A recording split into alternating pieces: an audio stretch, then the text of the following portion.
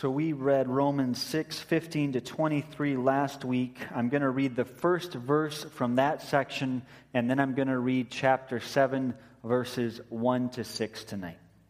Let's read God's holy word. What then? Shall we sin because we are not under law, but under grace? By no means. And then on to chapter 7. Do you not know, brothers, for I am speaking to men who know the law, that the law has authority over a man only as long as he lives. For example, by law a married woman is bound to her husband as long as he is alive. But if her husband dies, she is released from the law of marriage. So then, if she marries another man while her husband is still alive, she is called an adulteress. But if her husband dies, she is released from that law and is not an adulteress, even though she marries another man. So, my brothers, you also died to the law through the body of Christ, that you might belong to another, to him who was raised from the dead, in order that we might bear fruit to God. For when we were controlled by the sinful nature, the sinful passions aroused by the law were at work in our bodies, so that we bore fruit for death. But now, by dying to what once bound us, we have been released from the law, so that we serve in the new way of the Spirit, and not in the old way of the written code. This is God's word for us, his people, today.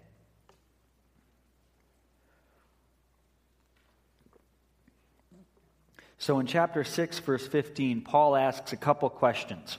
What then? Shall we sin because we're not under law, but under grace?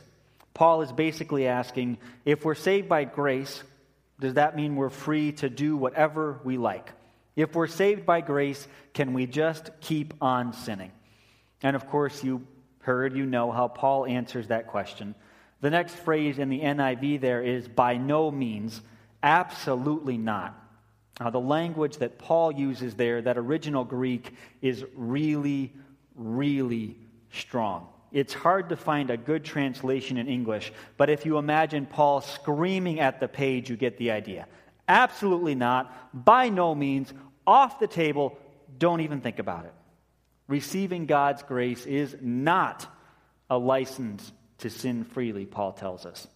And last week we looked at Romans 6:15 to 23, and in verses 16 to 23, Paul uses this imagery of slavery to get his point across. He says there, you'll either be slaves to sin or you'll be slaves to God. You've got to serve somebody, and what you choose to do becomes what you obey. What you obey becomes your master. And so, says Paul, if you keep on choosing to sin, you're submitting yourself to slavery to sin, and slavery to sin leads to death. But if you obey God's will, then you grow in righteousness and you find new life. So that's how Paul explains his point at the end of chapter 6 there. And then we come to the beginning of chapter 7, and Paul is still talking in the same general area, but he gives a little different illustration. And in these verses that we read for tonight, Paul gives us an illustration for marriage. And that illustration is intended to show clearly that death breaks the binding power of the law. Death breaks the binding power of the law. As Paul says, people are married to each other as long as they live. If one spouse dies, the other is free to marry another person. But if a woman marries another man while her spouse is still living, then she's being unfaithful to that first spouse. But if her husband dies, she's released from the law that binds her to him, and she can marry someone else without any problem. The death of one spouse releases the other spouse from the law that binds them together. Now, if you really push that analogy to the breaking point and you try to work out every little detail and make absolutely everything fit, there's some things that get a little complicated and a little fuzzy with that analogy. But Paul's basic point is very clear. Death breaks the power of the law. And as he explains that point, humanity was bound to the law, humanity was controlled by the law, but death somehow cut those bonds and set us free from that law. And if you look at the different cultures, the different peoples, everybody around the world has some sense of being bound to the law. Even if it's some really twisted version of things, people in general have some sense that there's some things that are right and there's some things that are wrong. On some level, everybody believes in the law, and everybody feels some kind of compulsion to follow it. Now, someone might tell you, and this is probably more common in our culture than other cultures, someone might tell you, oh no, I don't believe in the law, there's no order to the world, we just do what we want. But if you really push them, people are going to end up, almost inevitably, coming up with some sense that there are things that are right and wrong, that there are things that you should do and shouldn't do. Someone might say there is no law, but if you try to trip them when they walk by, they're going to say, hey, you shouldn't do that. Someone might say there's no law in this world, but if you steal their lunch from the company refrigerator, they're still going to come to you and say, hey, quit stealing my lunch. You shouldn't do that. And the minute someone says should, they've admitted that a law exists, and they've admitted that there's some sense in which that law applies to people. Whether they think so or not, most people have this sense that the law exists, that there's these things that they need to do, and that there's things especially that other people should do or should not do. And certainly if we look at the Bible, the Jewish people in the Old Testament were an especially clear case of people who had a law to follow. Commentators look at these verses and they argue back and forth over whether Paul is talking about sort of the creational law that God put into creation at the beginning that shapes every culture, or whether Paul is talking about specifically the Mosaic law, the law that was given to Moses that he passed on to God's people in particular. And in the end, I don't think it makes too much difference with how we interpret these verses.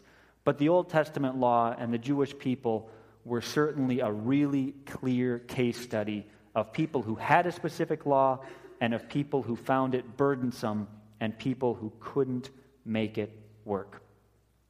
And ultimately, as Paul develops his point in these verses, the law here becomes almost synonymous with sin at the end of chapter 6. The law somehow, which is given by a good God to live good lives, gets twisted and turned around, and the law leads to sin, which leads to death. Somehow, in all the mixed up things that happened after the fall, the law got twisted around, and now instead of giving us freedom from evil, it binds us to evil. It keeps us stuck in that relationship that we have with sin and death. But then Paul says, death undoes that connection. And if all we had was that, death undoes that connection, it'd be kind of confusing. It'd be hard to see how all that works. But then Paul ties that to Christ's death. It's not just death in general that frees us from the law. It is the fact that Christ died for us. It is the suffering and the death of Christ that frees us from sin. When we couldn't get away from the crushing burden of the law, Jesus came and set us free. And as we talked about last week, that freedom doesn't mean that we get to do whatever we want. People who sin are ultimately slaves to sin. But what the freedom that Christ gives us enables us to do is to develop a new allegiance, to have a new fundamental relationship that defines us. Through Christ's death, applied to us by the grace of God, we've died to sin and we've died to the law.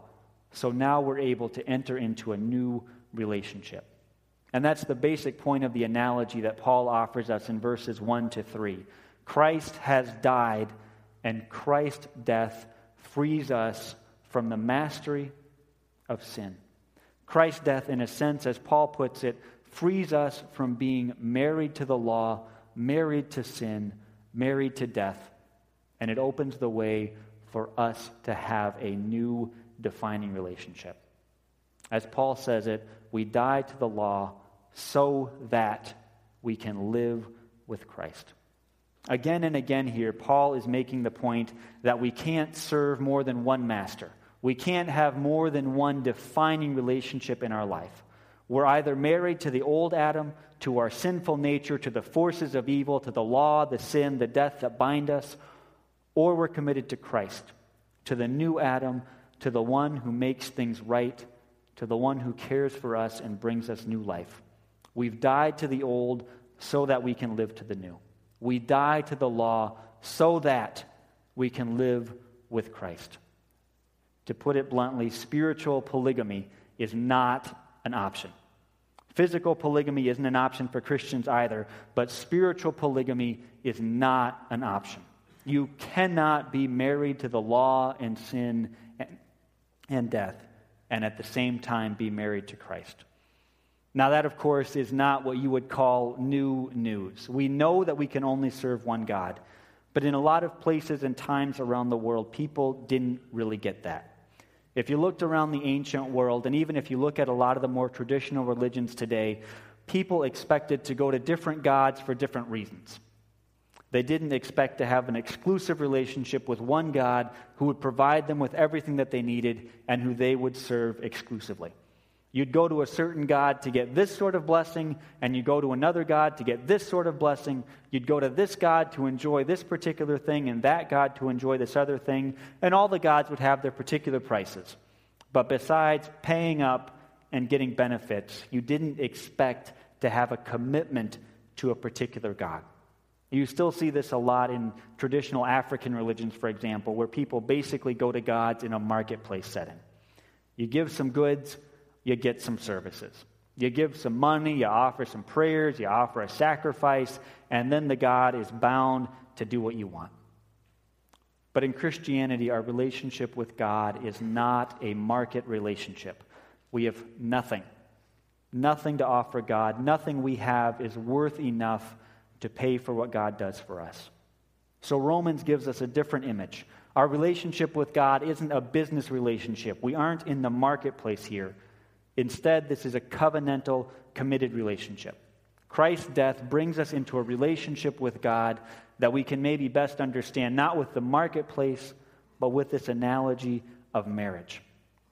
Now, it's interesting and unintentional, you can call it providential if you like, that we got to this text in Romans the same day that we looked at Ephesians 5 in the morning service.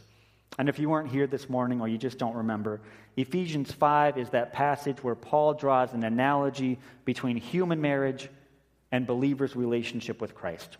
Now there, Paul is a bit more focused on the submission and the love that should characterize Christian marriages. But he draws an analogy between that kind of relationship and the relationship that Christ has with us, his people.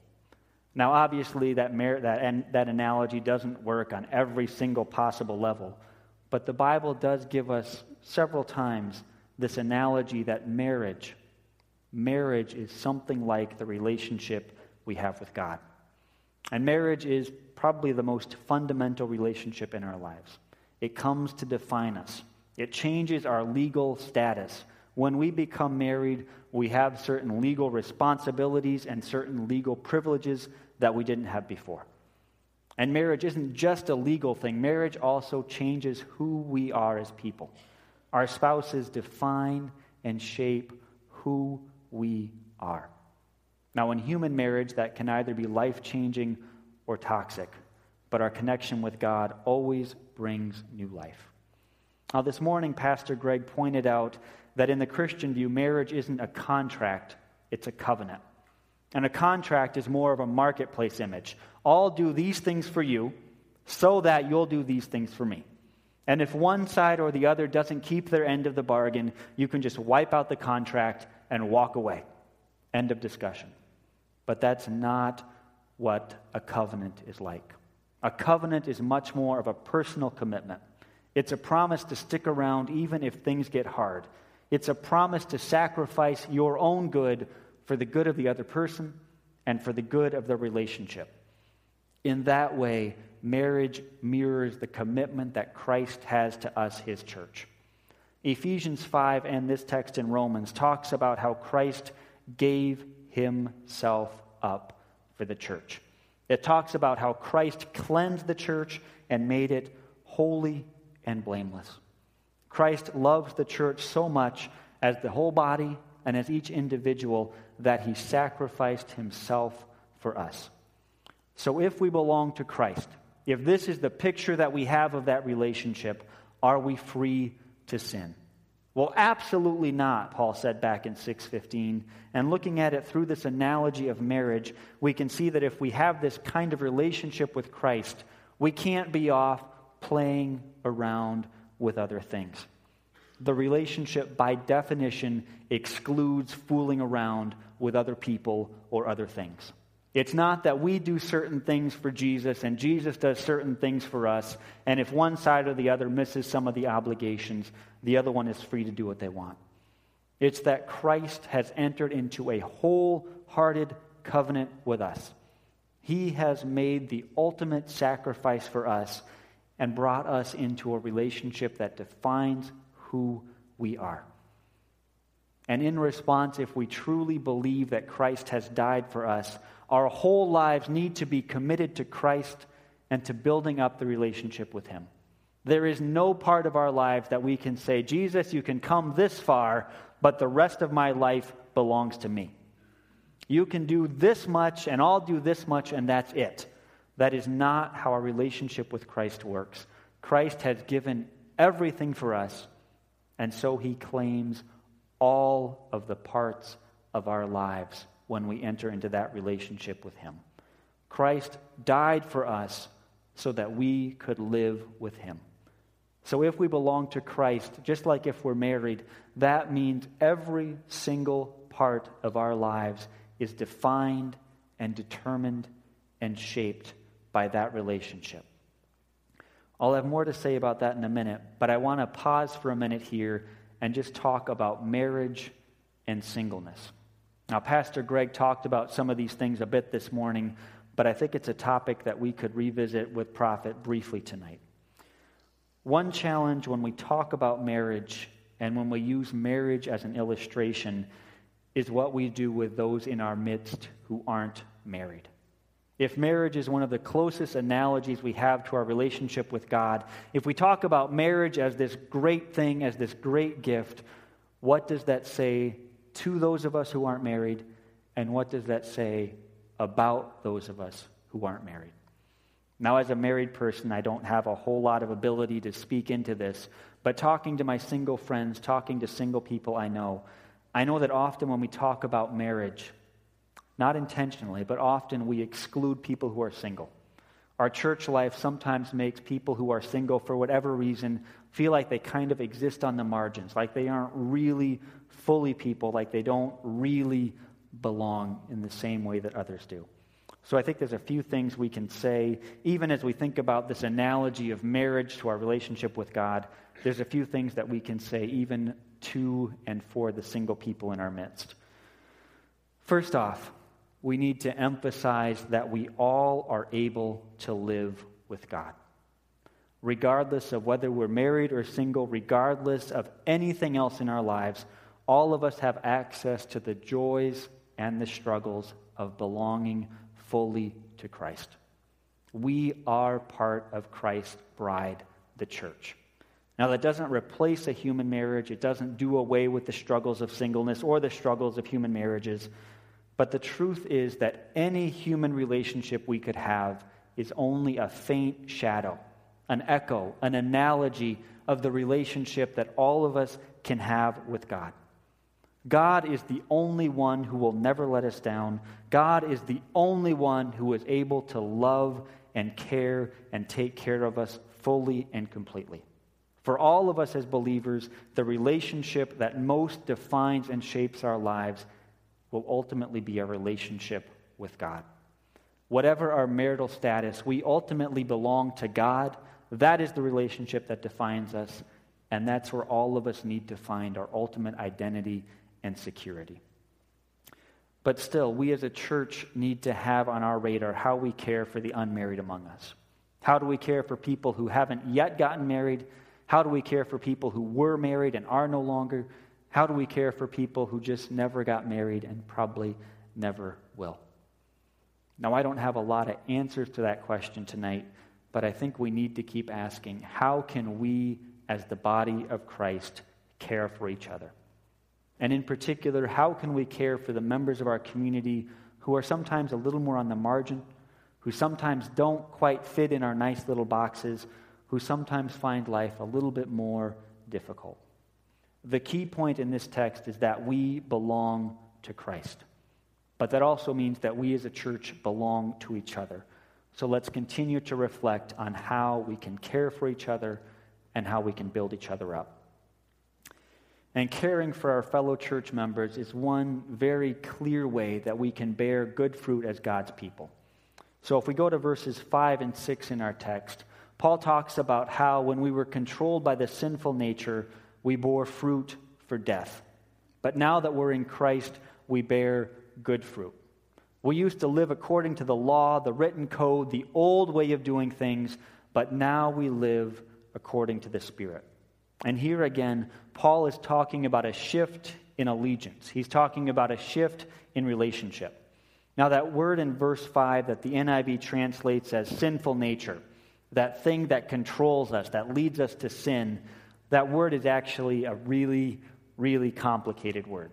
Its most literal meaning is flesh, but it can mean about 12 different things. It can mean flesh, it can mean physical body, it can mean the world, it can mean forces of evil, it can mean sinful nature, it can mean all kinds of different things. So translating it is always kind of a bear.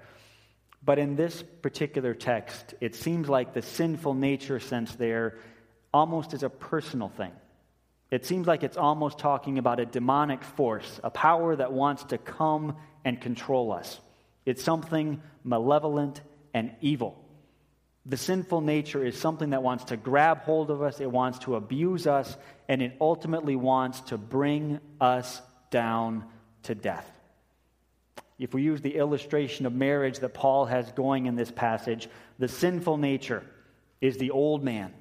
It's the abusive spouse. It's the one who wants to get us under control and beat us down. This is a controlling force that wants us to keep walking the old way to death. But Romans tells us that Christ rescued us from that controlling power. Because of Christ's work, we have been set free from that controlling sinful nature, from that dominating force of evil. We don't have to walk down that road anymore. Now we have a new controlling power. We have a new person to connect to. We have a new person who leads and guides us, and that is the Spirit of God. And unlike the old power that wanted to bring us down to death, the Spirit of God wants to lead us on and on to greater eternal life.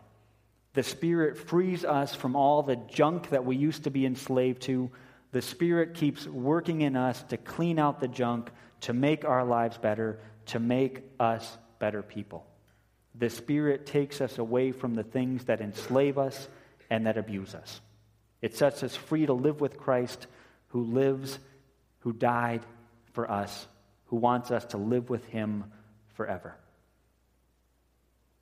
So let me wrap up by reminding us again that we belong, body and soul, in life and in death, to our faithful Savior, Jesus Christ. We belong, body and soul, in life and in death, to our faithful Savior, Jesus Christ. Jesus has saved us from the forces of evil that wanted to control and abuse and ultimately bring us to death. As the Heidelberg Catechism says, Jesus sets us free from the tyranny of the devil and death. And Jesus brings us to live with Him forever. Jesus gives us eternal life with Him. Christ has given us everything we need. May we respond by living according to His Spirit.